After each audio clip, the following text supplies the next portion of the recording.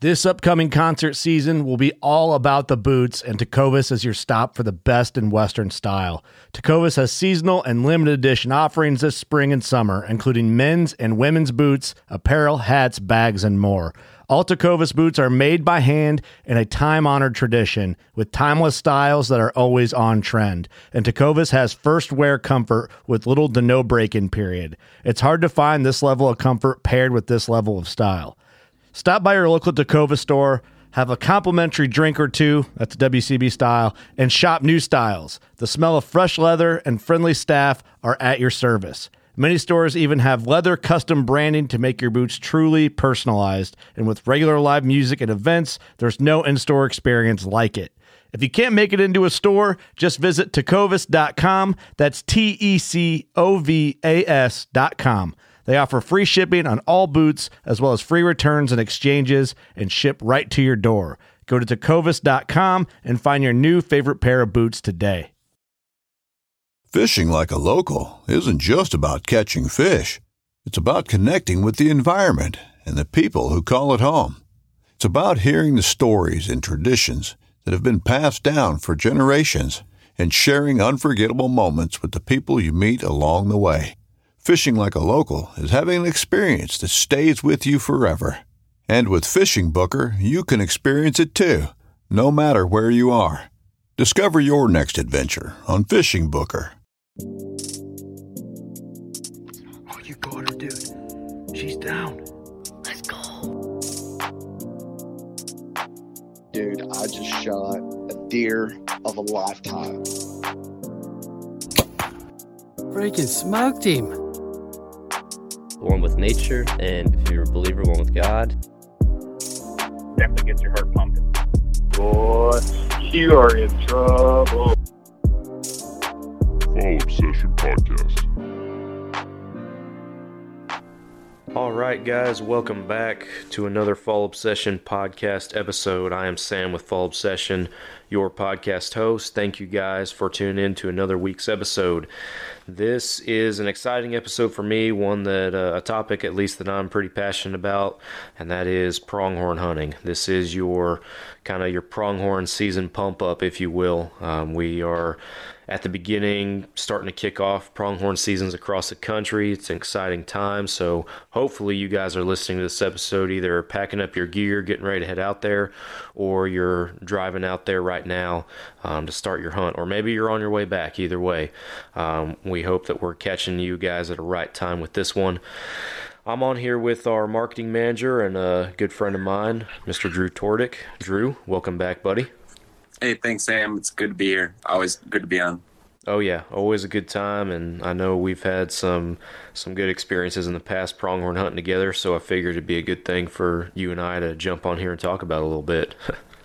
Yeah, absolutely.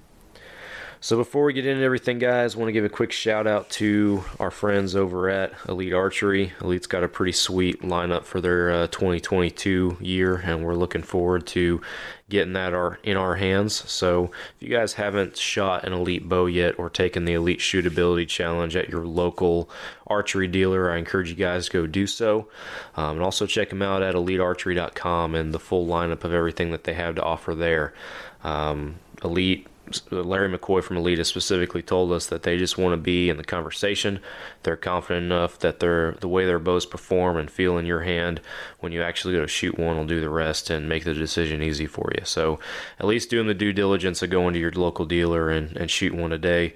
I know I've been enjoying my cure from last year, looking forward to having a new one in my hand this year, and I think Drew's in a similar boat too with that cure from last year. So yeah, that cure that's a real fun bow to shoot, especially having shoulder injuries. It's real nice to have that adjustability, being able to start down at a real low draw weight and adjust my draw length actually constantly as I've been changing my form and getting better. For sure. Very, very versatile bow. It offers a lot for a lot of different archers at different stages in their experience levels, and as Drew mentioned, also if you're nursing a previous injury or something like that, it's a good bow to get back in the swing of things with. So all as to say, go check out Elite Archery. All right, man. So I thought we might kick off this week's conversation. Kind of going to keep it casual this week, but I thought a good thing to start it off with would be talking about some previous experiences that we've had out there pronghorn hunting. I know we've had some previous episodes on our podcast. It's been a while, but we have talked about pronghorn hunting and maybe even some of these hunts specifically, but it's good to have a fresh one out there and kind of recap on some stuff again, in my opinion. So I know last year you had a good hunt with one of your buddies, who I believe is also named Sam, not to be confused with me, but if I'm remembering correctly, y'all had a pretty good time out there in Montana last year. Yeah, I was actually with Brian Raddick and Sam Burrows. It was both of their first antelope hunts. It was rifle hunt, and a little bit later in the season, just due to some timing and scheduling issues, we couldn't get out there for opener. And by that time, the antelope had kind of seen that trick before and really had to work at getting in close on them. Got in, took a few shots. Were successful on getting Sam his first antelope. Weren't able to get Brian his first antelope, but give him some good opportunities. Just like I said, difficult dealing with skittish antelope at that time of year. Yeah, for sure. Yeah, you get into that later season hunt, especially out there on the BLM public land and everything, that it can prove pretty difficult. I know when we went up there during archery season the year prior to that, it was a little bit different. They hadn't really been pressured by the rifle hunters yet, and that at least made the opportunities plentiful. We just had trouble that year kind of closing the distance with as flat as it was out there. Yeah. Even then, though, during the archery season, we were able to get in, multiple times on multiple different bucks under 100 yards. That just didn't happen for us at all in the archery season. That one shot that we've got on video where Sam killed his buck, it was in that spot that you and I have driven by that I kind of mentioned. They're always down in this low spot, and so we parked and walked in on it and had them crawl up to the rim, and sure enough, they were right down in the bush below the rim where we kind of expected them to be, and he got a good shot on them. So, I don't want to say that was luck, but it was the right place at the right time kind of situation there. But other than that, it was difficult for us to get within 250 yards of any of the antelope. They'd, seen trucks driving around. They knew that those meant danger, so they'd see you driving and take off running. And so even just getting in close to them was a real challenge, and really had to use the terrain to our advantage to get in close. Yeah, that's for sure. I know in 2019 when we were out there, at least that early in the year, they didn't seem that skittish with the truck. But one in particular, I think it was my first stalk of that trip, and it's on video, where we actually, I think you spotted them kind of out in this little flat area, or it was kind of down a bowl, honestly, is what it seemed like. But we actually drove the truck. They were just looking at the truck, so we actually drove past them and around them to get the wind in our favor, and then tried to stalk back. And we ended up getting within, I think you ranged 70 yards on that buck for me is what it ended up being, but I had a big sagebrush in between me and him, so the shot never happened. But that was a pretty exciting way to start that trip, at least with the first stalk, being able to get in on him like that. Unfortunately, it was just the closest we got the entire week. So, yeah, and that's that's kind of a tip for people too. Is if you see those antelope walking, they're pretty determined, and they cover a lot of ground really quick. So if you can get ahead of them and not scare them in the process, and get set up using terrain and using the wind to your advantage, that can be pretty productive if you have them kind of pinpointed as to a general area that they're heading. Absolutely. Another probably, and that I mentioned that one as being my most successful stalk, but our good friend Chester Barnes was also up there with us. So there were three of us in pronghorn camp that week, and he had probably the greatest opportunity at one, and I'll talk about that one a little bit just from a tactic standpoint. basically we're driving. It was pretty early in the day, as I recall, and we were driving. And man, I've said it before, I'll say it again. You're the expert out there. You're kind of acting as our guide, if you will, because you've hunted them before. We were both pretty novice still at the point, and not that I'm still not at this point, but all is to say, you pretty much bolted out of that truck and said, we need to go right now, and took that fan decoy up on top of that hill. And next thing you know, we had two bucks that were traveling together coming up that hill to check out that fan decoy. And again, this is all on video, but got them within, I think it was 41, 42 yards, something like that. And Chester actually got a shot. Unfortunately, those guys, you couldn't get him to stop, so he had to take a shot while they were walking. And unfortunately, it wasn't a good shot. So it was ended up being a miss, but it was the only shot of the week, and definitely from a tactic standpoint is really interesting, because that was the first time we'd ever really seen that fan decoy pay off after several times trying it. Yeah, that experience, and I don't know if we caught the initial part of it on film, but it's kind of that same thing, driving along, using the terrain to your advantage, and just having been in that area before, I knew that there was this bench and this hill that we could get behind, and as we saw those antelope covering some ground, I knew that we could really use that hill to get behind us, or get behind it and close the distance on those antelope. And then, like you said, using that Montana decoy, their antelope is pretty awesome. Just pulling it off the stand and using just the spring flag part, and it's pretty lightweight, pretty maneuverable, and that day it worked. It's crossed over the top of the hill, and rather than seeing three guys, they see an antelope, which is something that they're used to seeing on the hill, and being curious creatures and not being spooked at all because they didn't see us beforehand. It was pretty easy to get them to come in and at least check it out. That doesn't happen all the time. We can prove that, but I'd say you have somewhat of success with it. Especially gun hunting, it'll get you under 100 yards pretty consistently. Just having them come in and check it out. Archery hunting, it's a little more difficult. You got to kind of sneak up on them a little bit more, close that gap, and really get in closer before you even sort of show yourself.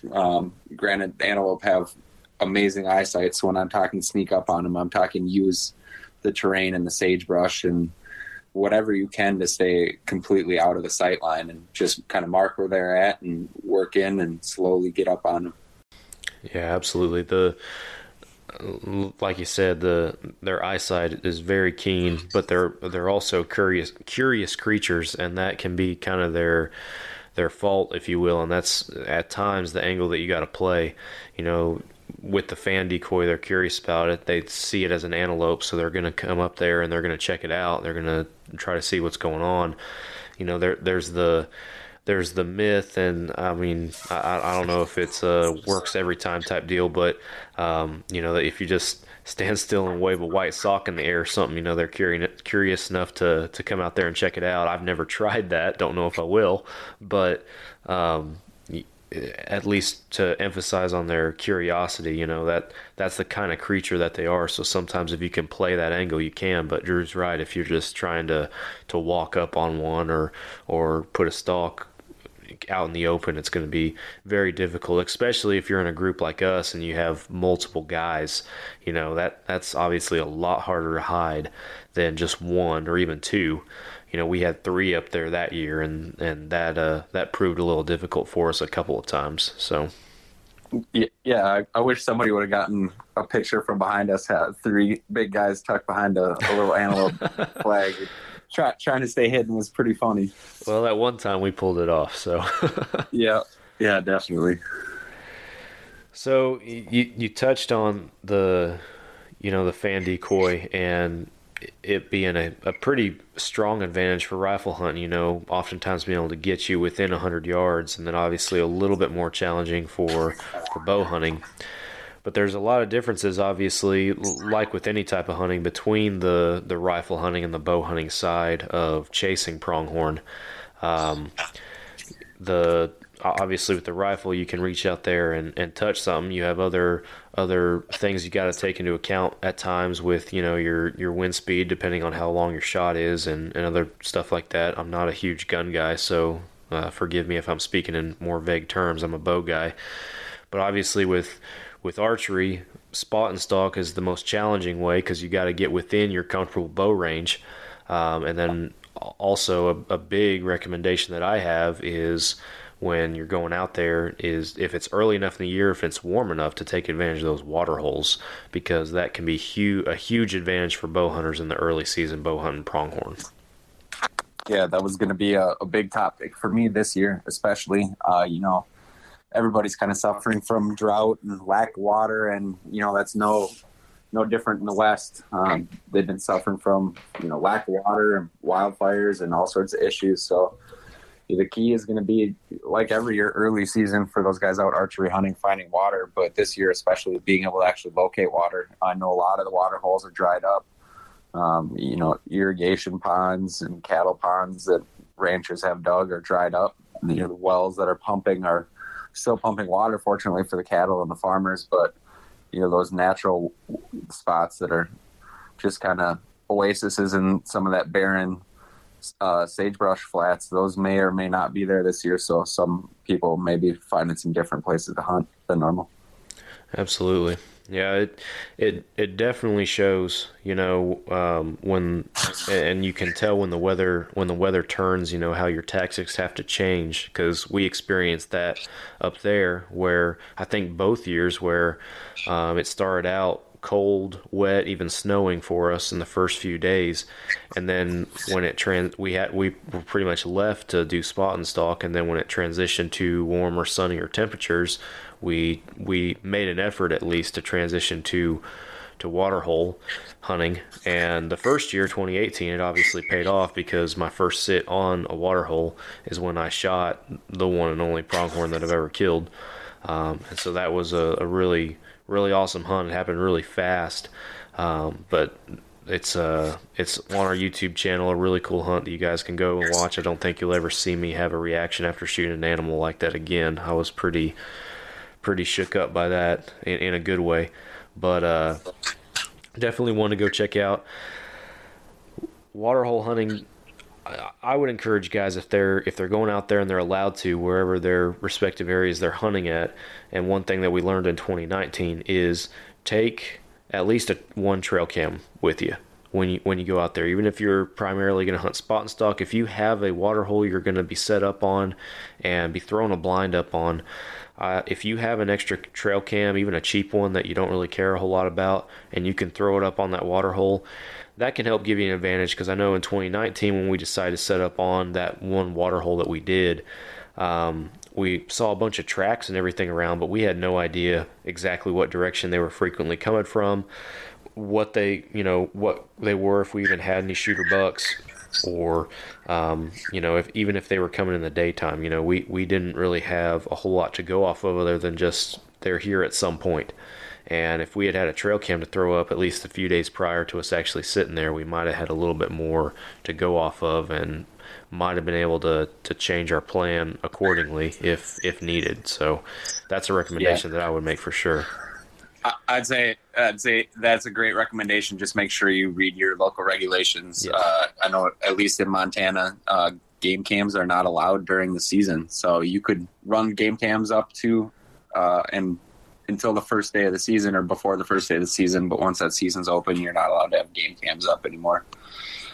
Just kind of that fair chase mentality. So yeah, well, be aware. Yeah, obviously be aware and follow your local guidelines if you're able to. But again, if you are able to, and your state or county, whatever it is, allows you to scout in that sort of way, definitely take advantage of that. It's something that could give you a strong edge for sure. Yeah, we were in a tricky spot too. When we were out there trying to look at the sand and trying to remember or look up weather reports, figuring out when the last time it rained there and when the last time the dirt would have been wet to leave tracks, and how frequently we thought they were visiting. So, we were trying to put our best estimates into it, and it unfortunately didn't pay off, but it wasn't for lack of trying. Yeah, absolutely.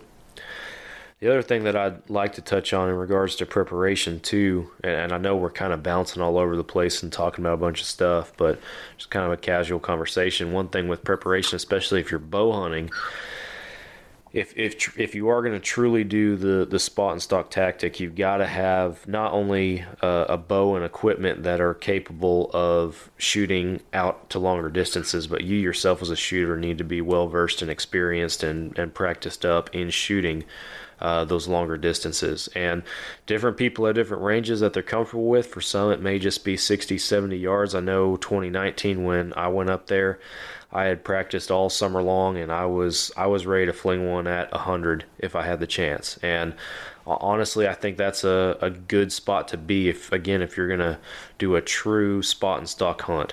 And when I talk about being prepared to fling one at 100, I'm talking about a softball size group at that distance. A lot of guys say, the paper pie plate or the 10-inch plate, whatever that is.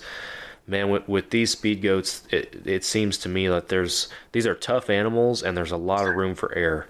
And the last thing you want to be doing is spend a whole bunch of time up there blood trailing a speed goat for miles. When Drew and I have been there and done that.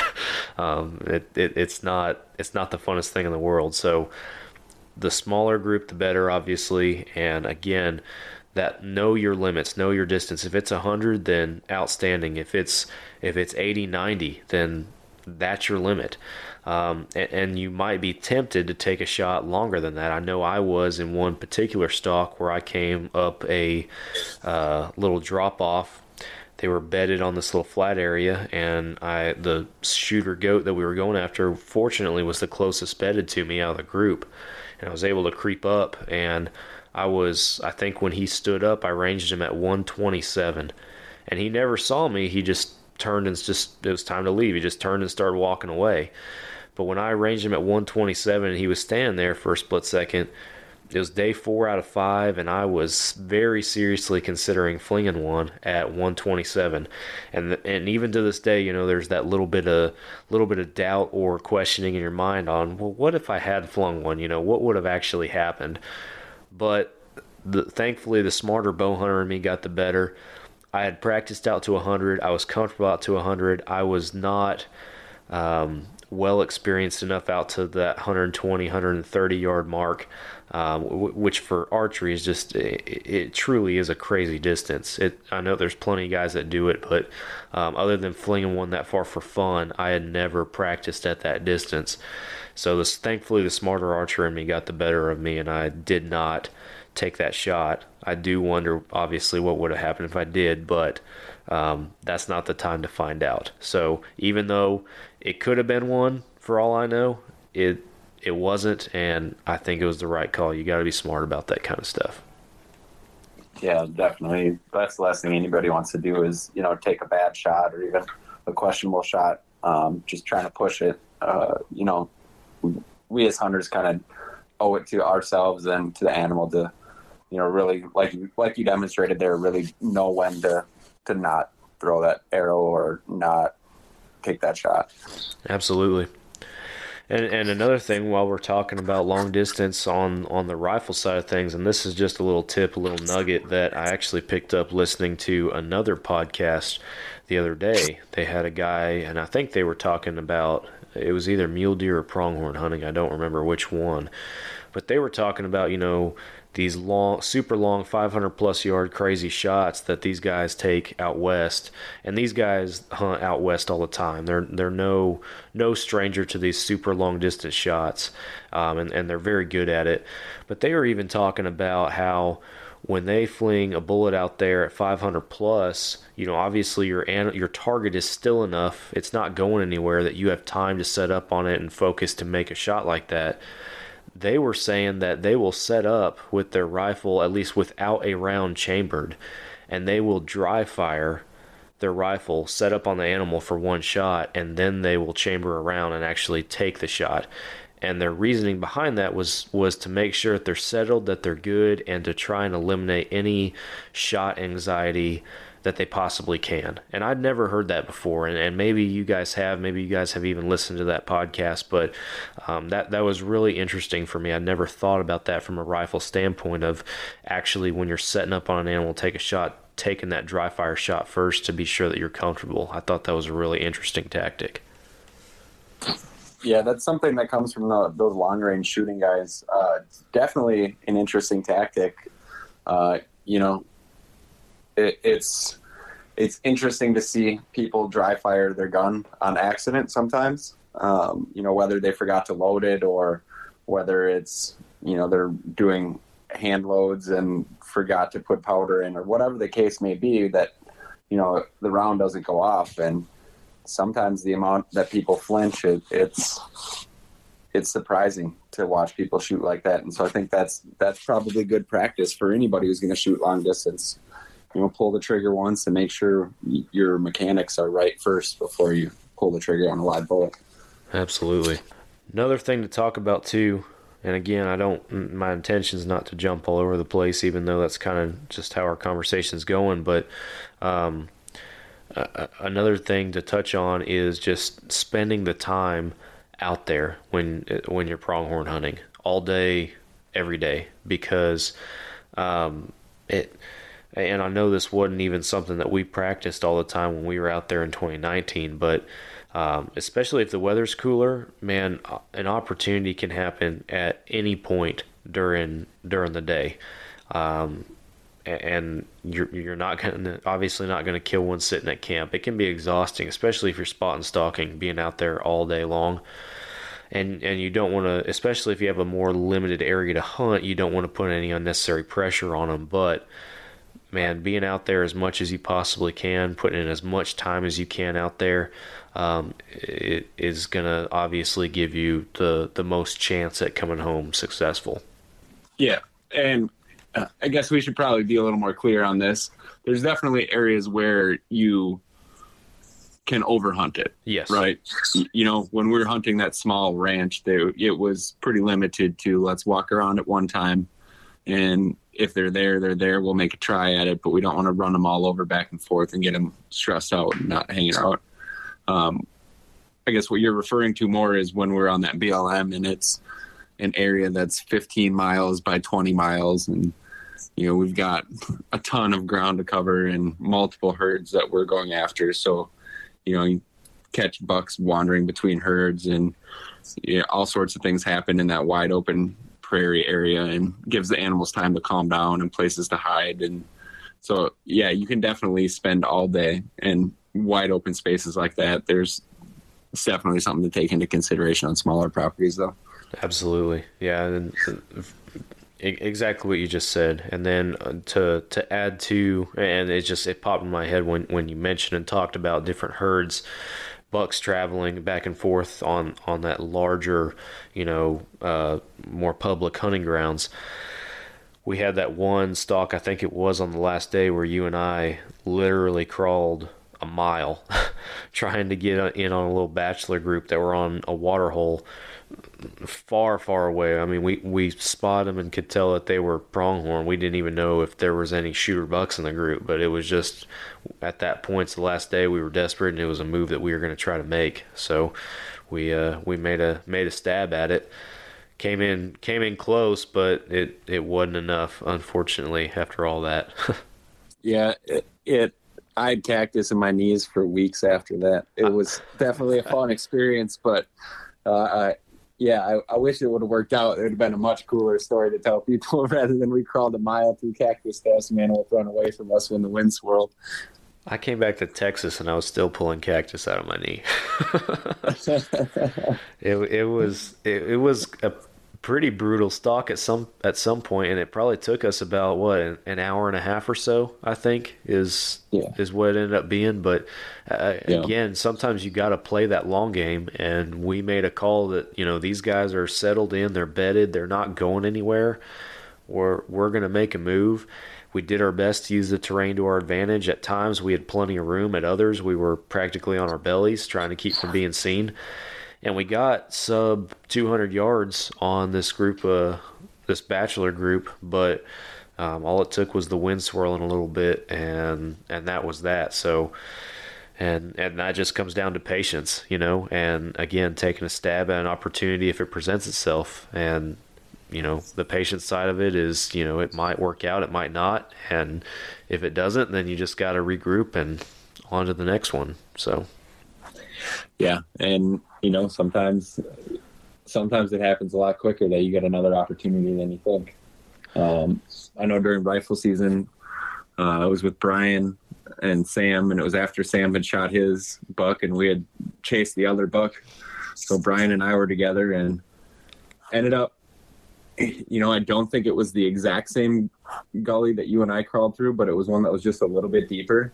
And we must have walked through that one for pretty close to 1.5 miles, if not further, and got up on these antelope. And, unfortunately it was one of those cases where they were just walking the wrong way.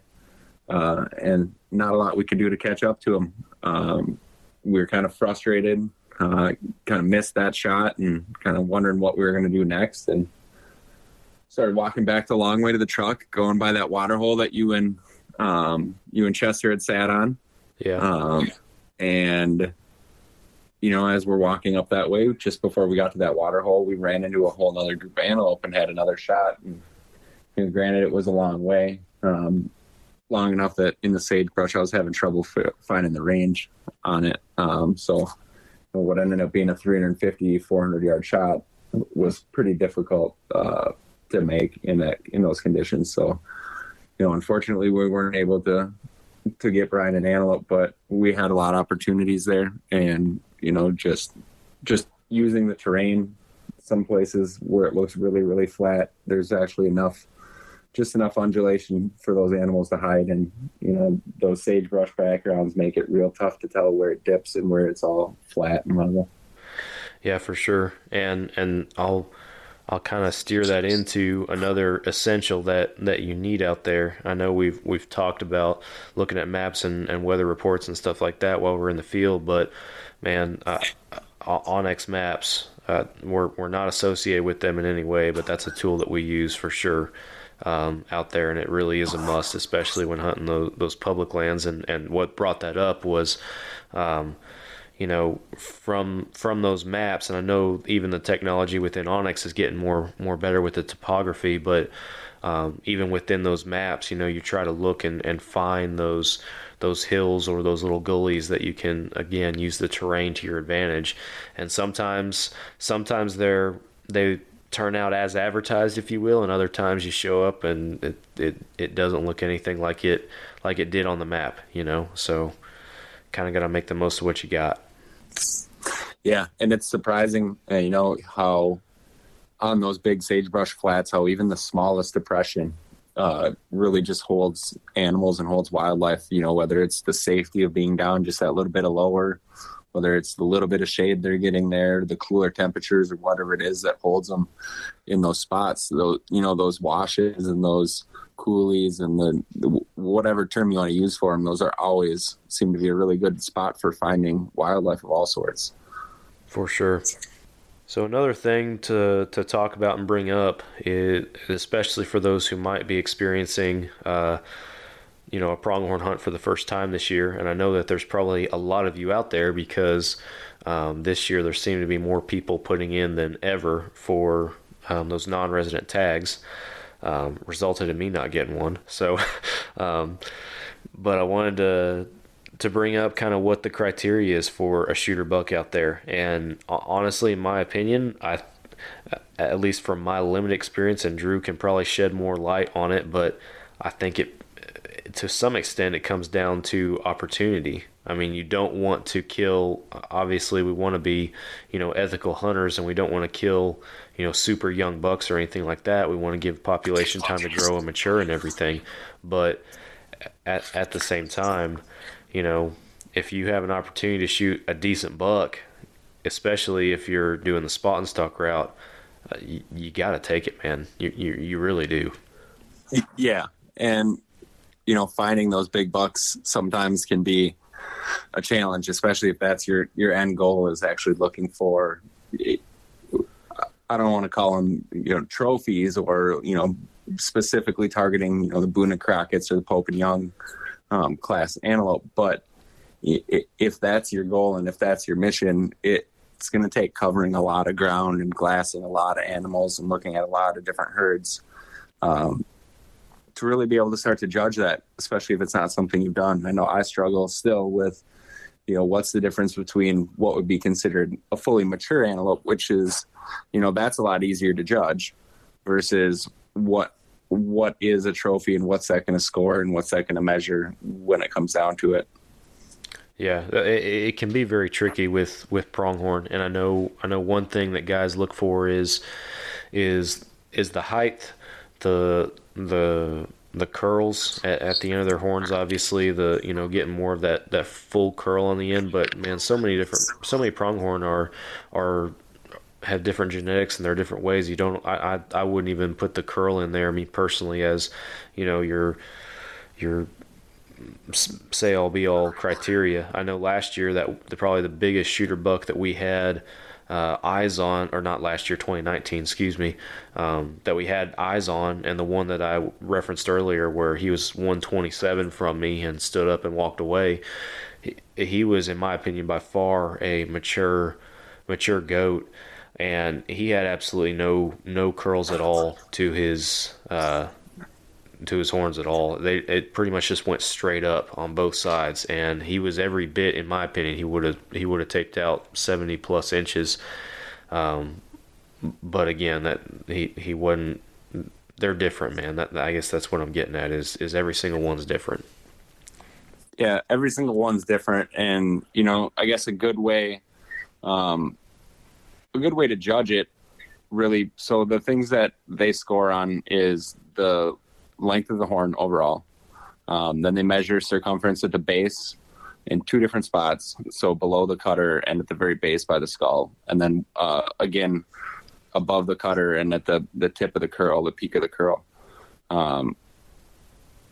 So there's things that you can look at to really help you judge in the field. One of the things that I was told early on was, if you're looking at the cutter, which is that front spike that goes off forward, and you're looking at that from the side, if they're looking forward, and you're looking at it from the profile, that should be it should stick off from the main beam about as far as it would be halfway. So if you cut that main base in half, that's how far out that front cutter should stick. That's really the sign of sort of a fully mature antelope. And then, looking at trying to base score off that, then you're looking at more complex things such as, how long is that top curl, how long around are the bases actually, or how wide are the bases, and how long are the bases. So you're dealing with more specific measurements that are harder to judge, but overall trying to tell a fully mature antelope is more about, looking for those cutters. I know I shot a young one time that didn't have any cutters at all. And so, there is quite a difference, and a noticeable difference in both the size of the body and the size of the horns in that case. I guess another thing that people use oftentimes to sort of tell when you're looking at one specific animal is the very tips of their horns will polish off and do sort of an ivory white color for those really mature, really, those bigger bucks. So sometimes that can be, it can be easy and difficult to spot depending on the condition. Sometimes that white really glows in the spotting scope, and sometimes it's tough to see until you're right up on them. So that's another thing to look at.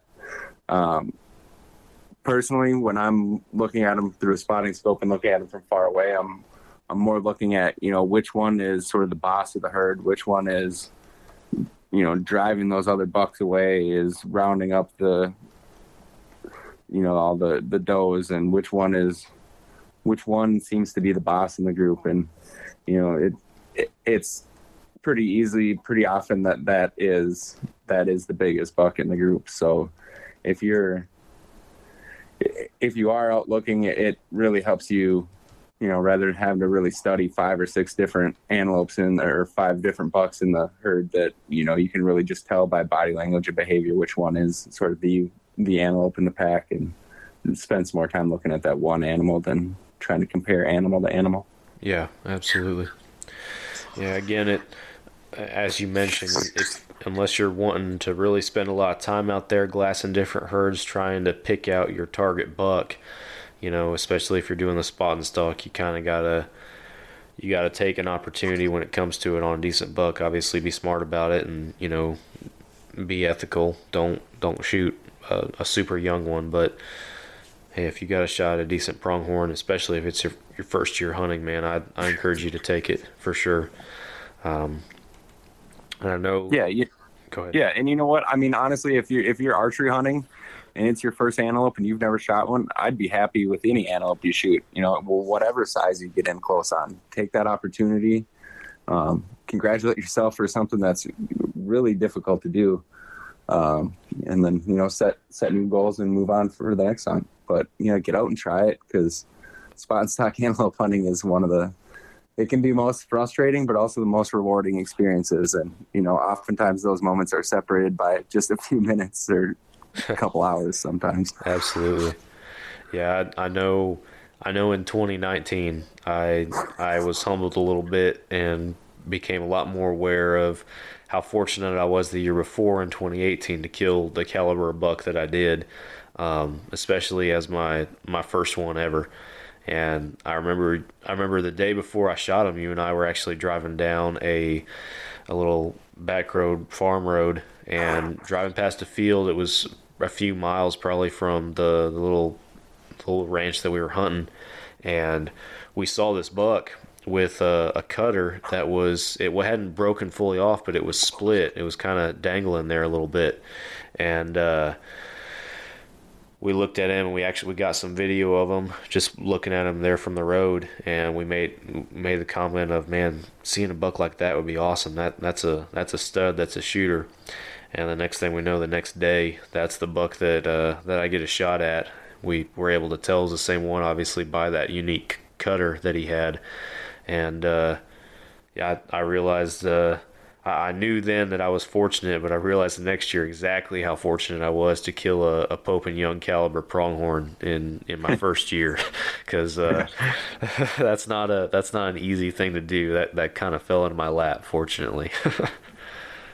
Yeah, I remember we were sitting there looking at him, and it was in the middle of a snowstorm and absolutely terrible conditions for bow hunting antelope.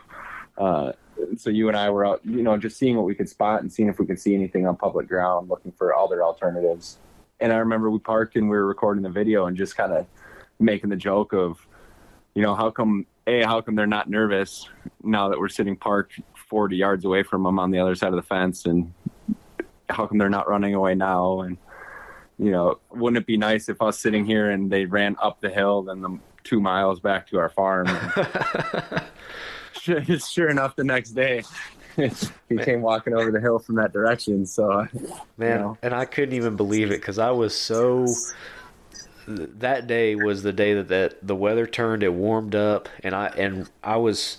I remember. I think you were scouting a different piece of public, so I was by myself on the ranch, and I was on my way to the ground blind, and I came across a pronghorn and tried to put a decent buck, and I tried to put a stalk on him, and it took forever. It was one of those that was just a super long stalk. It almost happened, but then it didn't, so I was super frustrated. It was warm.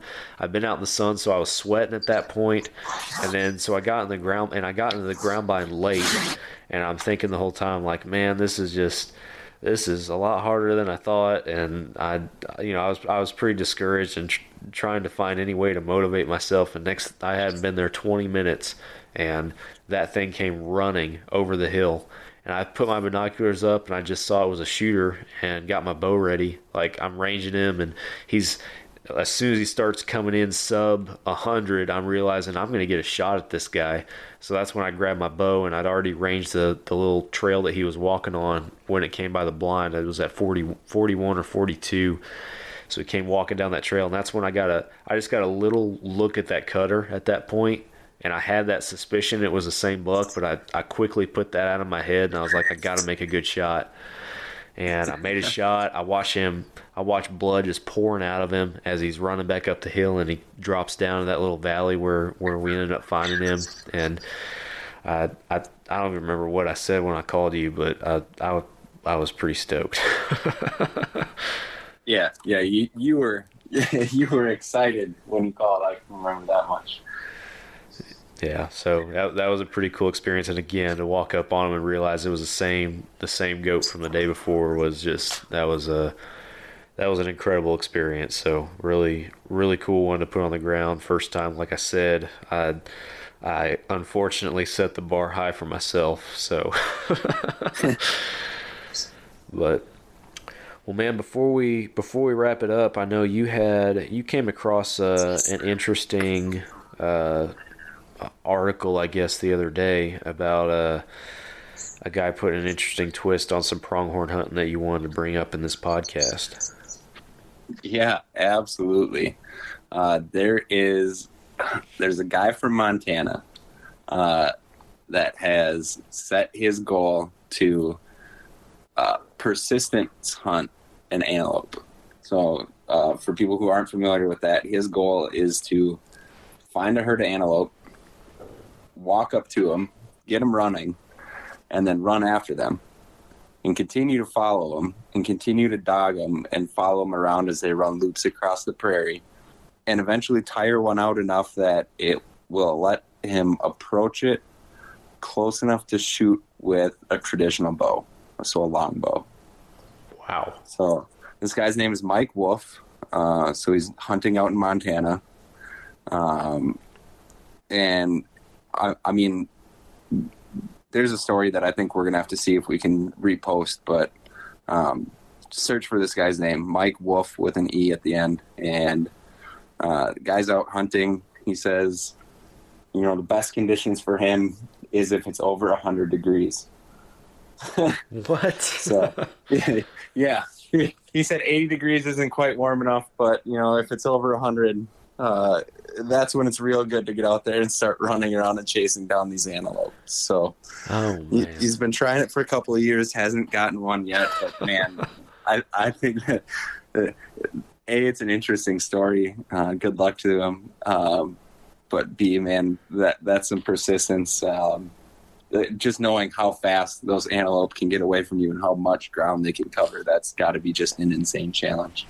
That was going to be my comment, is those things are so darn fast that, oh man, I can't even imagine. That seems like an impossible task right there. That's crazy. Yeah, it's an animal that it evolved to evade predators that are no longer on the landscape, cheetahs and other things like that. And being able to run 70 miles an hour and the distances they can cover in that distance, that's pretty amazing if he's able to do that. So if he's able to do that, I'd love to hear the story, and I hope somebody's documenting it somewhere. Oh yeah, for sure. I don't know if you've been training for running, but I think those antelope can run a little further than I'm willing to run in 100-mile heat or 100-degree heat. Man, I've been running a lot lately, and doing a little dieting and trying to get myself in some better shape for this fall and everything. But I don't think I'm up for chasing pronghorn on foot like that. That's a little much. Yeah, no. Well, man, I appreciate you coming on the podcast this week and talking some pronghorn. Hope this kind of casual conversation with a few little tips, tricks, and tactics factored in there is been a good listen for guys, especially like I said at the beginning, if guys are starting to head out there and maybe even listening to this on their drive to pronghorn camp. So thanks for coming on. Yeah, it was fun as always. Unfortunately, our crew kind of didn't get the lucky draw this year, so we will not be posting very much antelope content this year. So anyone listening to this podcast, feel free to send us your antelope tapes. We'd love to see your hunts. Yeah, absolutely. Send in your videos, your photos, and we'll if the videos are good, man, we'll be happy to post them if you guys are interested, or photos, and give you guys a tag. So we'd we'd love to have some pronghorn content on our pages despite our team not being out there. So if y'all are interested in sending your stuff over, feel free to share with us. We'd love that. So. And on that note, guys, we appreciate y'all listening. If you haven't already, hit that follow and subscribe button on whatever podcast apps you're listening on. We are on all the major podcast apps, as well as our episodes are also published on YouTube and our website, fallobsession.com. Fallobsession.com is the hub for all our content, and that's where you guys can find all of our video series, educational articles, gear reviews, wild game recipes, and a bunch more of other educational hunting and outdoor content. We got it all on there. Shop our apparel, all of our Fall Obsession brand stuff, hats, t-shirts. We got a pretty sweet American Pride, American flag design t-shirt with our logo incorporated in. It's been our best-selling product that we've ever had up till now. We kind of ran it originally just as a 4th of July kind of exclusive temporary deal, and we've actually kept it going still to this day, so you guys can still order you one. That's how popular it's been. So go pick you up one of those. fallobsession.com/podcast. That's the webpage you guys can go to if you want to give us some feedback on our podcast. We are open to any and all feedback that we get. You guys can ask questions, send us topic suggestions, guest suggestions, or just general comments, whatever. We'd love to hear what you think about our podcast. We're coming out with a new episode every single week, so be sure that you guys tune in. Also, Facebook, Instagram, YouTube, those are the ones you need to go like and subscribe, because we're putting out new hunting and outdoor content every single day on those pages, so go check those out as well. Drew, did I miss anything, man? No, I think you covered it all pretty well. I guess the only other thing I'd add is that we're always looking to talk to awesome outdoors people. Anybody with an interesting story to tell, reach out to us. We'd love to have you on the podcast. Come tell your story. Yeah, and I'll obviously add to that with some additional ways that you guys can contact us. Facebook or Instagram Messenger, you guys can shoot us a message. Obviously, the form on our website, on our podcast page that I already mentioned, or I'll even put at least my email on there, sam@fallobsession.com. You guys can send me an email there. Yeah. I'm Drew at fallobsession.com. Yeah, Drew's our marketing manager also, so feel free to reach out to either one of us if you have any questions about anything, or like Drew said, if you are somebody who's interested in coming on the podcast, or you know somebody, or if you are even part of an organization or an outfitter in the industry and you're interested in talking to us about some other opportunities, we'd love to have a conversation with you guys, so feel free to reach out. Drew, thanks again, buddy. I appreciate it. Yeah, good to be here. Talk to you soon, Sam. We'll do it again soon. All right, guys. Thank you all for listening, and we will catch you guys again next week for another Fall Obsession podcast episode, as always.